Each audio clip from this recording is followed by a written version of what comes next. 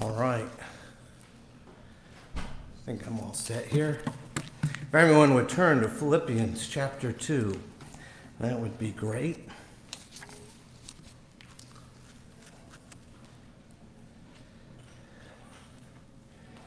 We are going to read verses 12 to 18 this morning. Philippians 2, verses 12 to 18. Turn there. Cover that up. So, listen carefully as this is the Word of God. Therefore, my beloved, as you have always obeyed, so now, not only as in my presence, but much more in my absence, work out your own salvation with fear and trembling. For it is God who works in you both to will and to work for his good pleasure. Do all things without grumbling or disputing, that you may be blameless and innocent, children of God without blemish, in the midst of a crooked and twisted generation, among whom you shine as lights in the world, holding fast to the word of life, so that in the day of Christ I may be proud that I did not run in vain or labor in vain. Even if I am to be poured out as a drink offering upon the sacrificial offering of your faith, I am glad and rejoice with you all. Likewise, you also should be glad and rejoice with me. The word of the Lord. Thanks be to God. Let's pray. Heavenly Father, this is your word. As always, we need it now more than ever. Thank you for giving us the scriptures and making us your people. Lord, we know that we need to do more than just understand your word. We need to live it. And it's easier to understand than it is to put it into practice. So we ask your Holy Spirit to help us not only to understand and believe this truth, but also to live it out. So we pray, speak now through Philippians 2, and by the power of the Holy Spirit, help us see Jesus. For in his name we pray. Amen and amen. Well, American history has a host of men and women who would be profiles of courage. And if I was to pick just one, it might be President Theodore Roosevelt. Teddy Roosevelt, also known as TR, was known as a man of bravado. His Wikipedia entry says he embraced a strenuous lifestyle defined by robust masculinity. He was known as a man of high drama.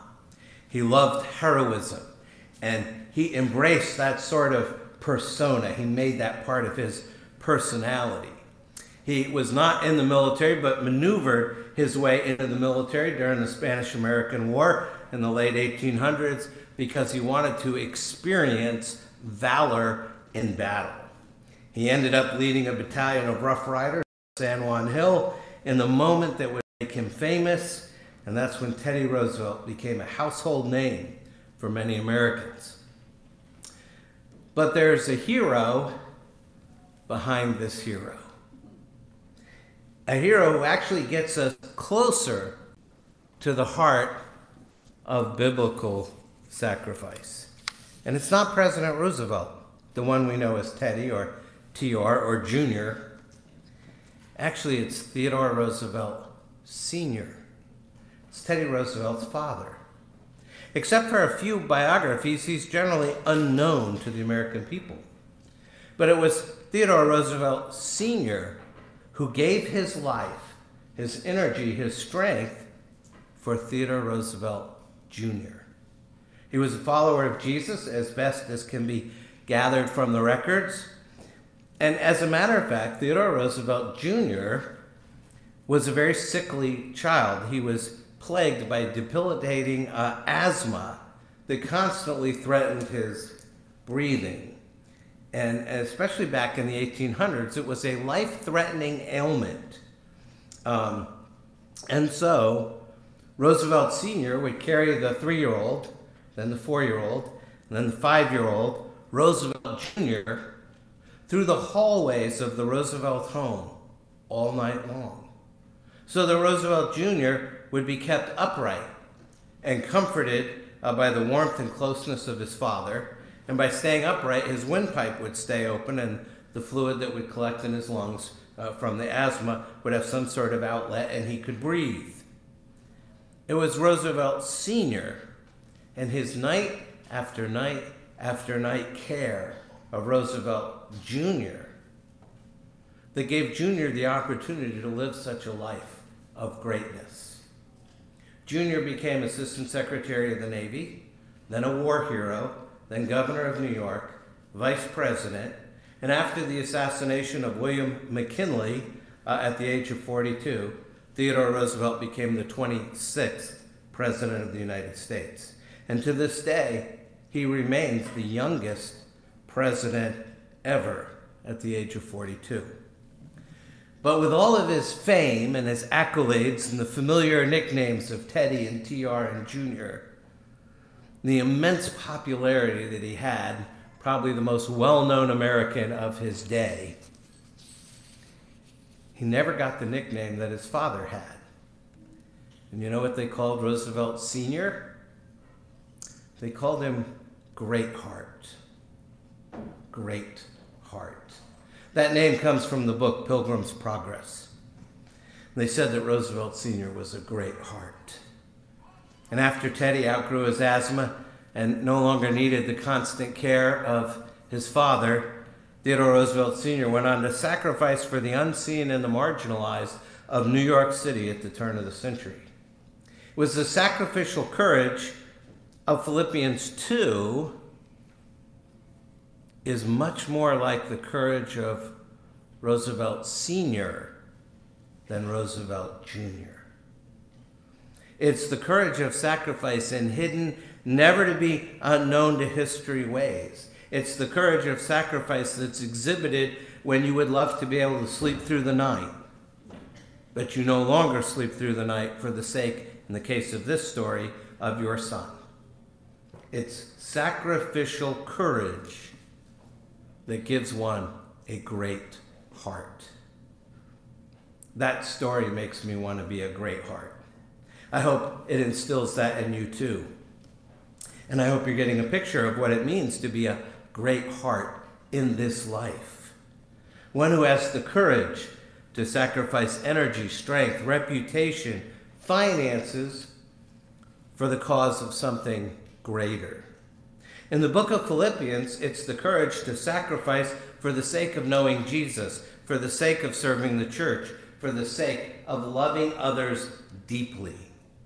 But to be a great heart, as the Apostle Paul teaches, who was a great heart himself, means that we must be in deep relationship, deep knowledge, deep understanding of the greatest heart.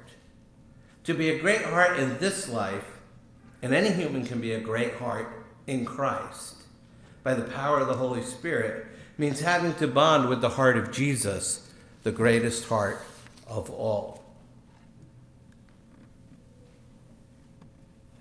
For every hero, behind him is another hero. For every great heart, behind him is the greatest heart. The courage of sacrifice comes from living a life that is Jesus always and Jesus close. And that's what Paul's trying to get at in Philippians 2:18. Or 2:12 to 18. So let's turn there now. If you haven't gotten there yet, Philippians is in the middle of the New Testament. And those four small letters that follow Corinthians, Galatians, Ephesians, Philippians, Colossians, and if you have a hard time remembering that, just go with Gentiles eat pork chops, and you'll get there every time. And so in our text today, we see that the courage of sacrifice begins with the sacrifice of holiness. The sacrifice of holiness, verses 12 and 13. We've come to a new part of the book this morning, and it begins with the word therefore.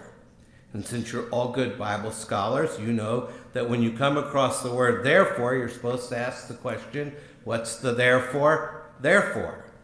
Why is the author saying therefore? And usually the answer is that he's pointing back to something he's already explained, and he's about to give you further counsel based on what he's explained. And that, in fact, is the case in this passage.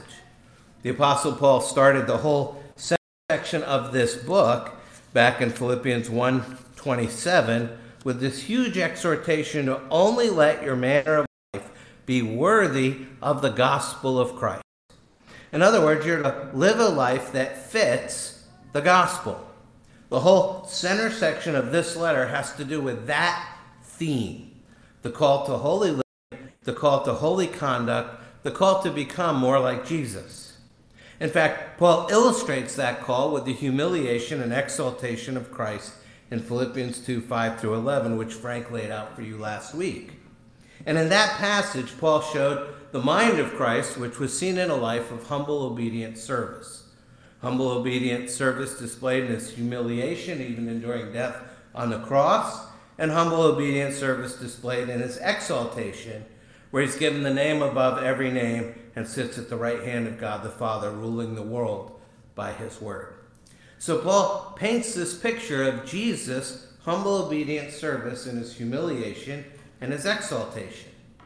And now here in verse 12 he says, Therefore, my beloved, as you have always obeyed, so now, not only as in my presence, but much more in my absence, work out your own salvation with fear and trembling, for it is God who works in you, both to will and to work for his good pleasure. This is one of the most important passages in all the Bible about sanctification. Now, many of you know sanctification is a technical term used to describe what it means to grow in the Christian life. It means we're being made holy. And there's no question that holiness is one of the central themes of the Bible. The word holy occurs more than 600 times in the Bible. More than 700 times when you include the derivative words like holiness or sanctify or sanctification. You can't make sense of the Bible without understanding that God is holy, and this holy God is intent on making a holy people to live with him forever in a holy heaven. The whole system of Israel's worship revolves around holiness. That's why you have a holy people, the priests, who wear holy clothes in a holy land, Canaan, at a holy place, the temple, using holy objects, celebrating holy days, living by a holy law, that they might be a holy nation. But then in the New Testament, we are also called to be holy. 1 Peter chapter 1, as he who called you is holy, you also be holy in all your conduct, since it is written, you shall be holy, for I am holy. So our holy God sets us apart to live in a way that reflects, however imperfectly, his holiness. Now, I'll be speaking later this afternoon at the particularization service for King's Cross Presbyterian Church in Ashburn.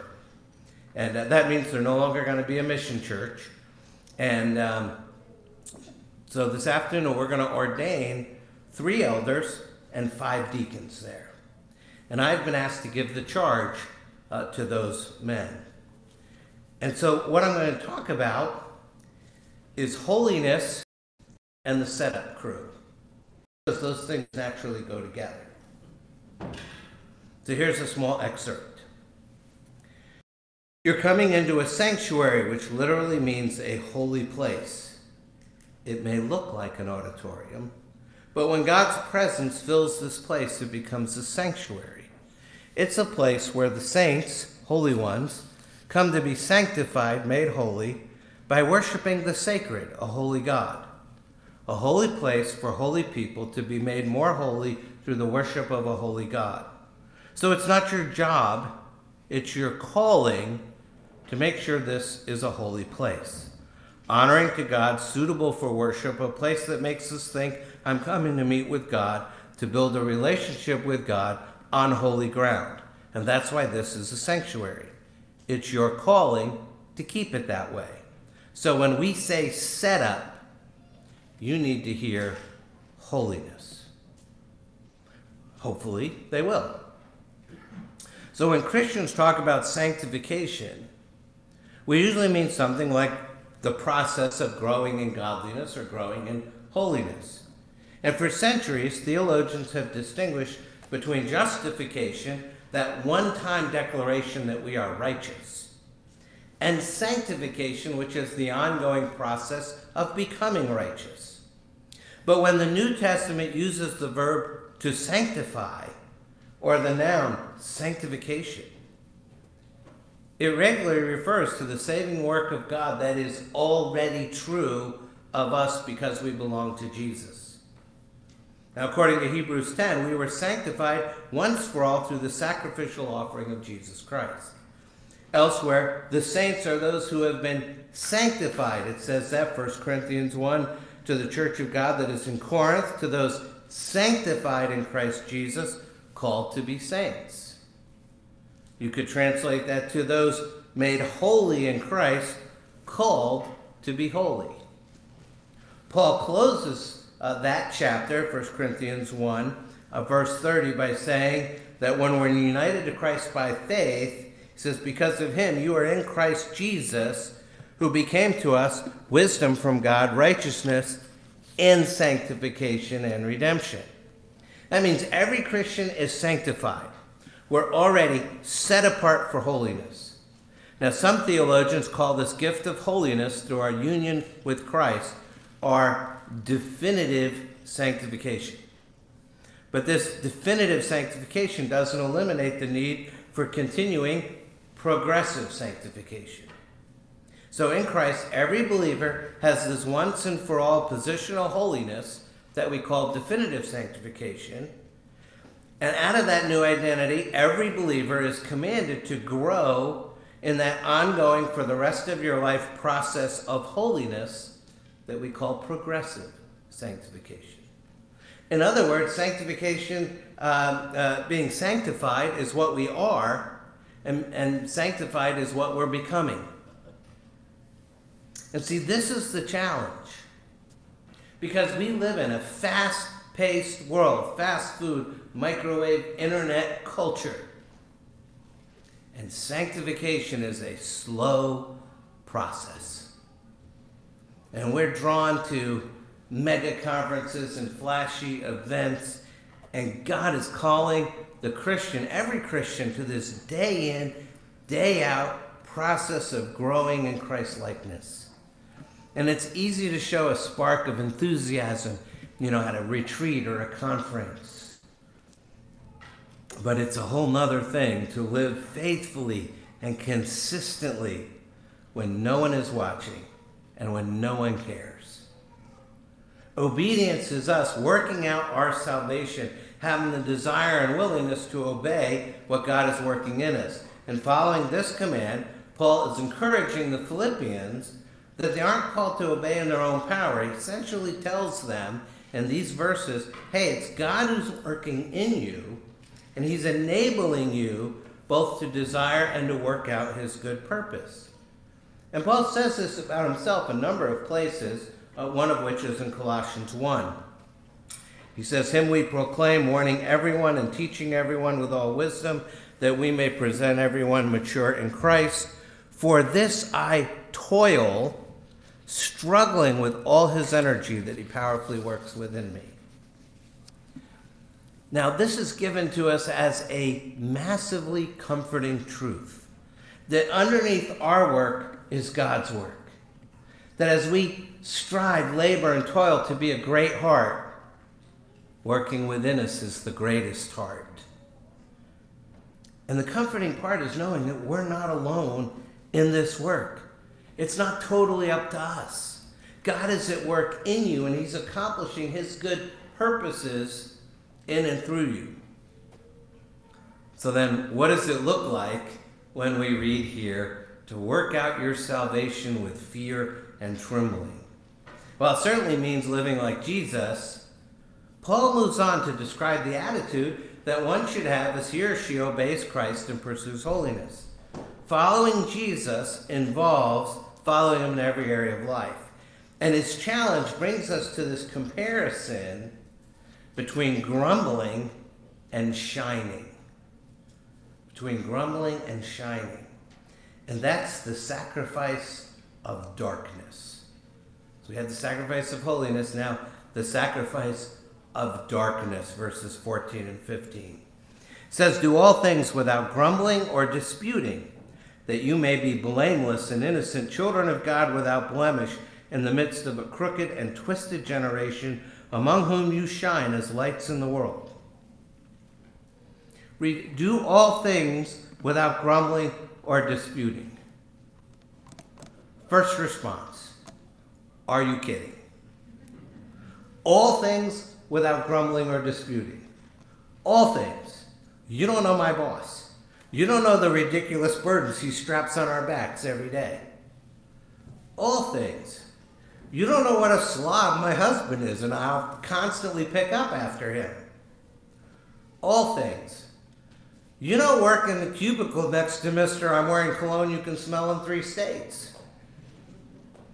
All things without grumbling or disputing. Did Paul have a 2-year-old? I don't think so. Paul wouldn't survive one morning in my house with my kids. He'd be rewriting Philippians by 10:30.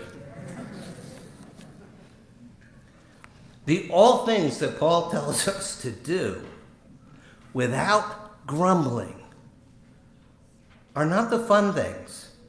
Nobody grumbles about having to do something fun. It's the miserable things, the hard tasks, the unreasonable assignments, the ridiculous chore that you know you're just going to have to do it again tomorrow, the unexpected tasks, the interruptions, the things you'd rather not do, cleaning up after that person, serving that ungrateful customer. And yet, Paul tells us we're to do all things without grumbling or disputing. And we may think this is impossible, given our work, our boss, our co-workers. But yet, as I wrote this, you notice there's no exceptions. And I thought about Christians suffering for their faith in China or in North Korean labor camps. And yet, even there, God requires his servants to do all things without grumbling or disputing. And I thought, wow, how does one do that? What kind of grace would that take? In comparison, we have it so easy. Yet how quickly we slide into complaining. So why does God give us this command? Isn't it enough to believe? Isn't it enough not to curse and punch holes in the wall when required to do something unpleasant? What's so bad about complaining and grumbling a little bit? Everybody does it. And that's just it. Everybody does it. We complain about everything. We complain about the weather and the traffic and the government. We complain about being stuck working inside when the weather's nice. We grumble about our boss, about our coworkers, about our customers. We grumble about our teens and our toddlers and our parents.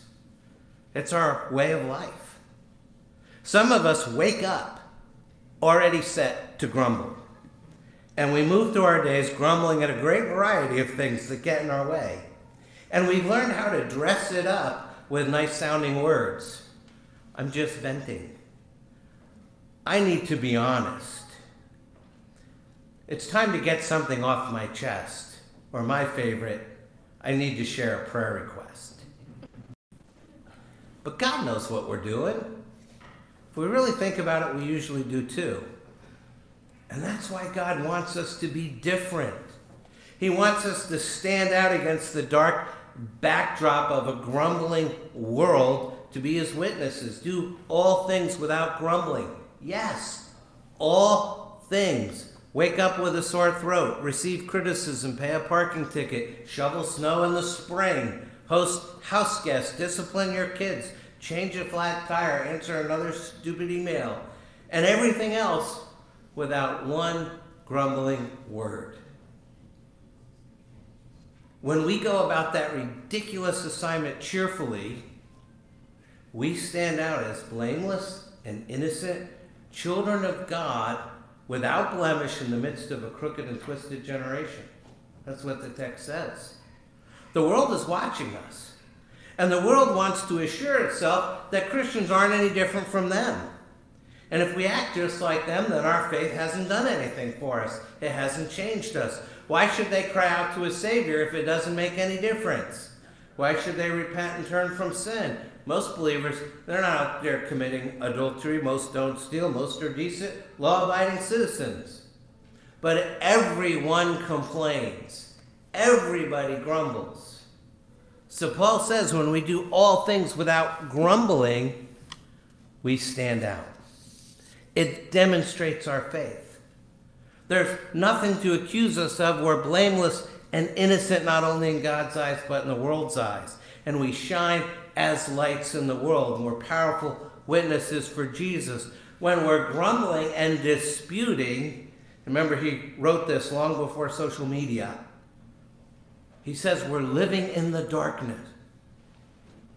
Now Paul's telling us it's time to sacrifice the darkness, so that in the midst of a crooked and twisted generation, you shine as lights in the world. Now, to be honest, this seems like a strange segue from Paul's previous verses, his previous reminder to work out your salvation with fear and trembling, for it is God who works in you, both to will and to work for his good pleasure. But here's where it gets interesting. Paul is using very specific words: grumbling, without blemish, and a crooked and twisted generation. Because Paul is referencing the Old Testament story of the Exodus, in which the Israelites, having escaped slavery in Egypt, are making their way towards the Promised Land. And they've forgotten how God has provided for them, and they've gotten worried about their future and their children's future. And because they've forgotten God's promises, and they no longer trust him, and nor do they trust the leaders God has given them, they grumbled, and they searched for a way out of their circumstances. And before he died, Moses referred to this, and he said this about the Israelites, Deuteronomy 32:5. They are no longer his children, because they are blemished. They are a crooked and twisted generation. Paul didn't make those words up. He pulled them straight from Deuteronomy. And Paul's use of the word grumbling takes us back to the desert, to the time between Egypt and Canaan, and we meet that group of experienced grumblers. What do their 40 years in the wilderness teach us about grumbling? Well, it teaches us that grumbling is discontent made audible. Discontent made audible. It's the heart's contempt escaping through the mouth. It's the sound we make when we crave something we don't have, when we fear something that may or may not be coming, and demand something we want. Look back to that time, Numbers 14. And all the people of Israel grumbled against Moses and Aaron.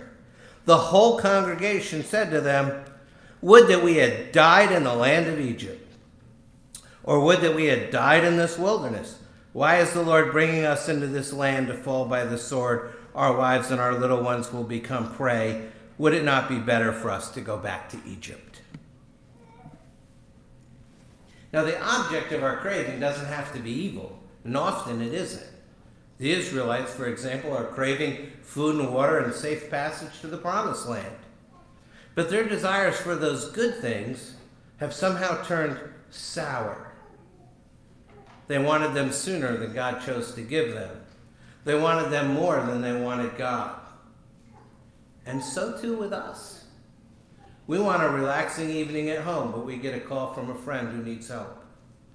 We want a job that feels meaningful, but we're stuck among spreadsheets. More significantly, we want the future that we planned for, and not the one that we got that we never wanted. And some voice within us says, unfair. Another voice says, it's not right. And our desires become expectations, and our expectations become rights. And instead of bringing our disappointment to God and allowing his words to steady us, we let unmet desire fester into discontent. And grumbling is discontent made audible. But that's not all it is. It's also the voice of unbelief. We grumble when our faith in God's good purposes falters. Unwilling to trust that God is crafting whatever the latest disappointment and that he's ultimately going to use it for our good, we have eyes only for the painful now. You remember what happened to the Israelites when they didn't believe? When they grumbled, they died in the wilderness, all but a couple of them. And when the Israelites finished burying the last of that wilderness generation, Moses revealed God's purposes for all of their desert trials, Deuteronomy 8.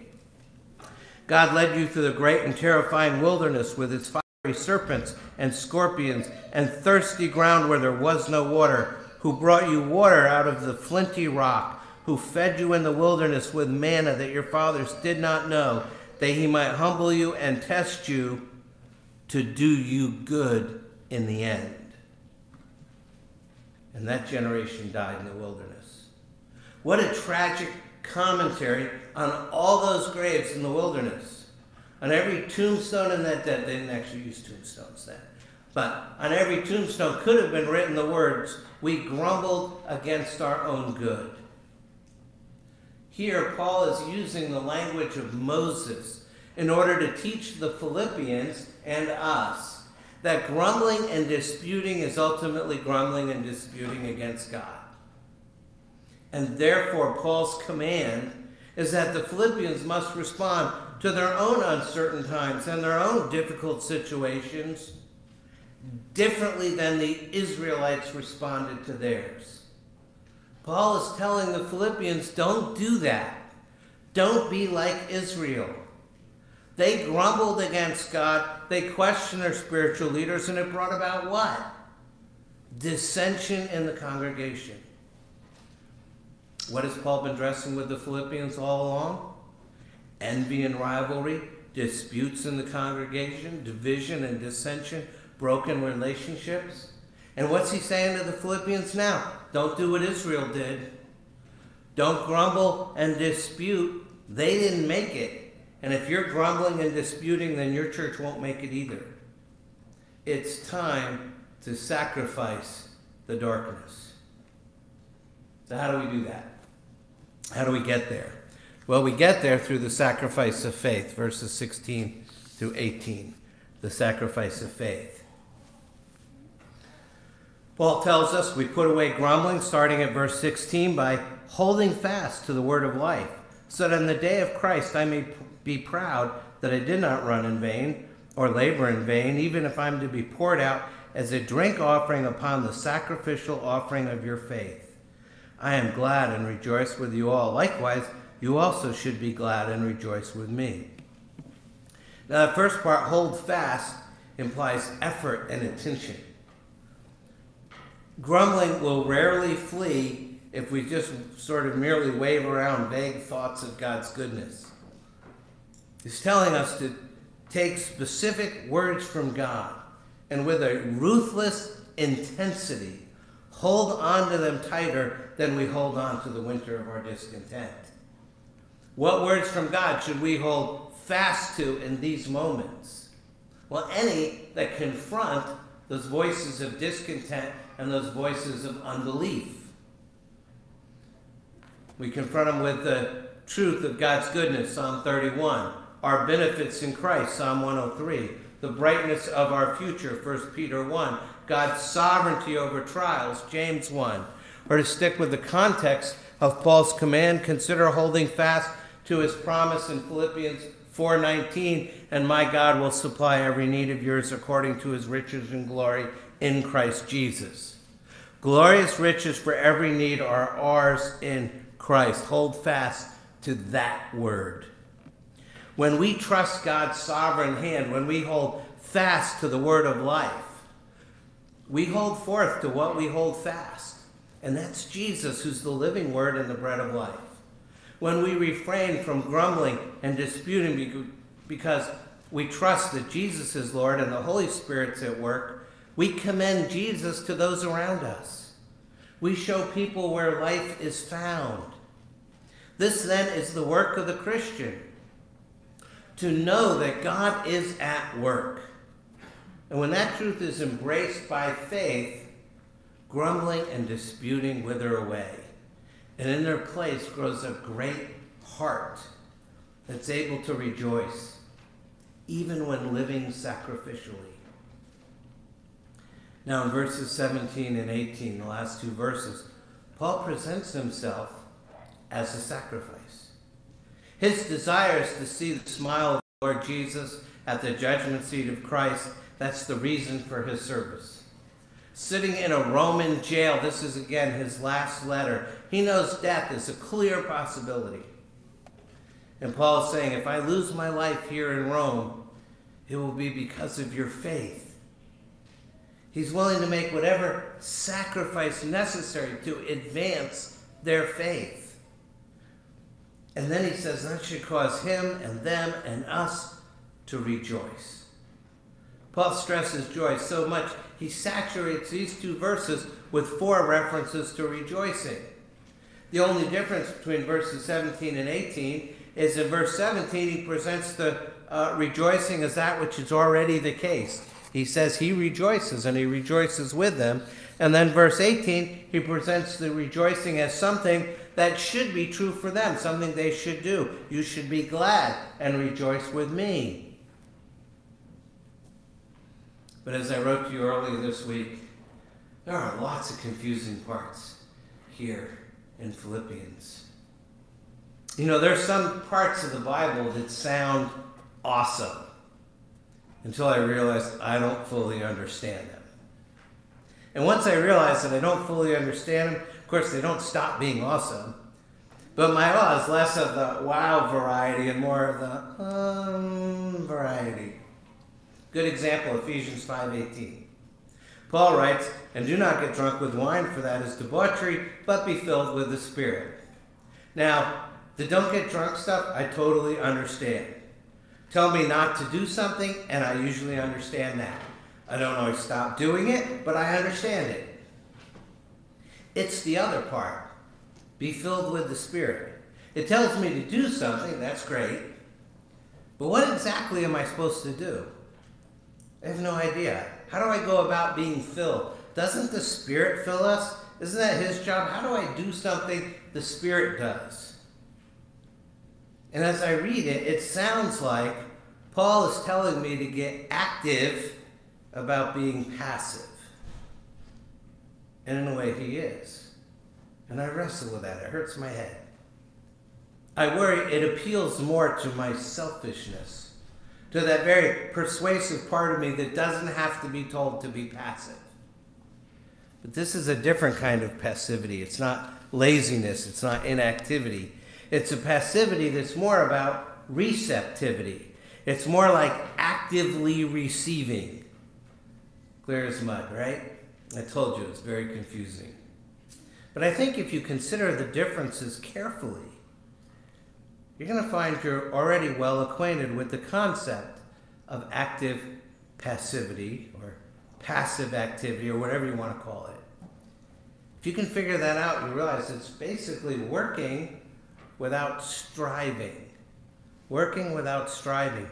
It's work out your own salvation, for it is God at work in you to work in the will to his good pleasure. So time to address the big objection to these verses. Perhaps you're thinking, I thought our salvation is all of grace and completely dependent on God. You're making it sound like I have to do something. And sometimes explaining what's true about the grace of God, that there's nothing you can do to make God to love you more, and there's nothing you can do to get God to love you less, leads to the false assumption that there's nothing left for you to do at all. Your life with God is all of grace, period. However, God's grace invites, even requires, your participation. The great writer Dallas Willard was fond of saying, grace is not opposed to effort, it is opposed to earning. You see the difference? Grace is not opposed to effort, it's opposed to earning. An old Oxford preacher captured this when he called us to labor to be brought near. You can hear both sides. Labor is an active command, gives us something to do. To be brought near is a passive stance. It sounds like the responsibility is God's, and the answer is yes. Both parts are true. My early Christian life was all about the labor part, not so much about the to be brought near part. Maybe that was true for you as well. Perhaps like me, you grew up in a church environment that stressed things like quiet times and service projects and Bible studies. All good things, but in such a way as to create holy homework for the Christian life. And if so, you've probably felt the difference between duty and delight in the Christian life. Now, what was missing from my own attempts at spiritual growth, and I looked at it all as a checklist, and I thought I'd check off as many boxes as I could every day. And I honestly thought if I checked off a lot of boxes, God would love me more. But if I didn't check off so many boxes, or none, that God would love me less. God does not love you more on your best day, and he does not love you less on your worst day. And what was missing from my own attempts at spiritual growth was the central place of the good news of God's grace as is found in the person and work of Jesus Christ. Now imagine if Paul had simply written, work out your own salvation with fear and trembling. Well, that's still good, solid instruction, but there's not much good news in it. It's sufficient for holy homework. And by itself, it creates more of what it requires. But Paul doesn't end there. He doesn't just say, get to work. He continues, for it is God who works in you, enabling you both to will and to work for his good pleasure. That's the good news. Underneath your work is God's work. So let's go back to Ephesians 5:18, the verse that hurts my head. Perhaps we should think of being filled with the Spirit like we think about sailing. I don't actually know a whole lot about sailing. I had a brother-in-law who was a sailor. Whatever minuscule things I know, I learned by listening to him. But there's a lot of work to do on a sailboat. There are roughly 60 working parts on a sailboat. Plenty of work to do. You can break a sweat. You have to stay attentive. But there's two things that you can't control on a sailboat, and they make all the difference in the world. No amount of elbow grease will control the tide or bring the wind. You can hoist the sail, but only the wind can make the sailboat go. There's plenty of approaches to spiritual growth that amount to teaching us how to row our own boat. Some will put us in a sailboat and have us just blowing deep breaths into the sail. And consequently, many of us get really tired on the way to nowhere. And that's why the sailing metaphor is instructive. Life with God is not like a motorboat where we're in control of the power and the direction. But it's not like a raft either, where we just sit back and are carried along. It's like sailing. We can't control the most important thing, the wind that makes us move. But that doesn't mean there's nothing left for us to do. We have to raise the sail to catch the wind. We have to labor to be brought near. Now, why is Paul telling us all of this? Because it comes out of the last verses from last week. He's told us what God's great purpose is, and he's telling all this so we can help bring God's great purpose about. His purpose is to put everything under the lordship of Jesus Christ so that every knee should bow and every tongue confess that Jesus is Lord, as Frank preached last week. Well, do you know what God's strategy is to do that? Okay, here it is. It's the church. The church is God's strategy for doing that. He intends, by gathering together men and women and boys and girls from every tribe and tongue and people and nation into his family, his house, his church, to bring all things under the lordship of Christ. And his strategy is for you to shine as lights in the world. It's the church. It's this congregation living in faithfulness to the Bible, living together without grumbling and disputing, and living out his gospel. This is his plan for witness to the world. That's plan A. You could call it the Great Heart Plan. And I'll let you in on a little secret. There is no plan B. That's it. His plan for bringing all things under the lordship of Christ is this church and every church doing what Israel failed to do.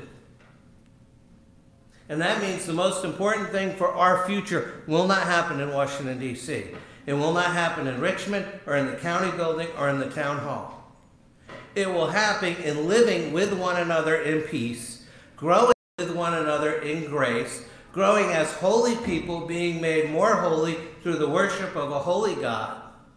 Great hearts can't be hidden from the watching world and will be used by God so that we shine as lights in the world for the salvation of sinners and the glory of Christ. God has called us to do what Israel didn't do, and that takes holiness. And for that, we need his grace. So let's pray for that now. Take a moment to do that, and then I'll close.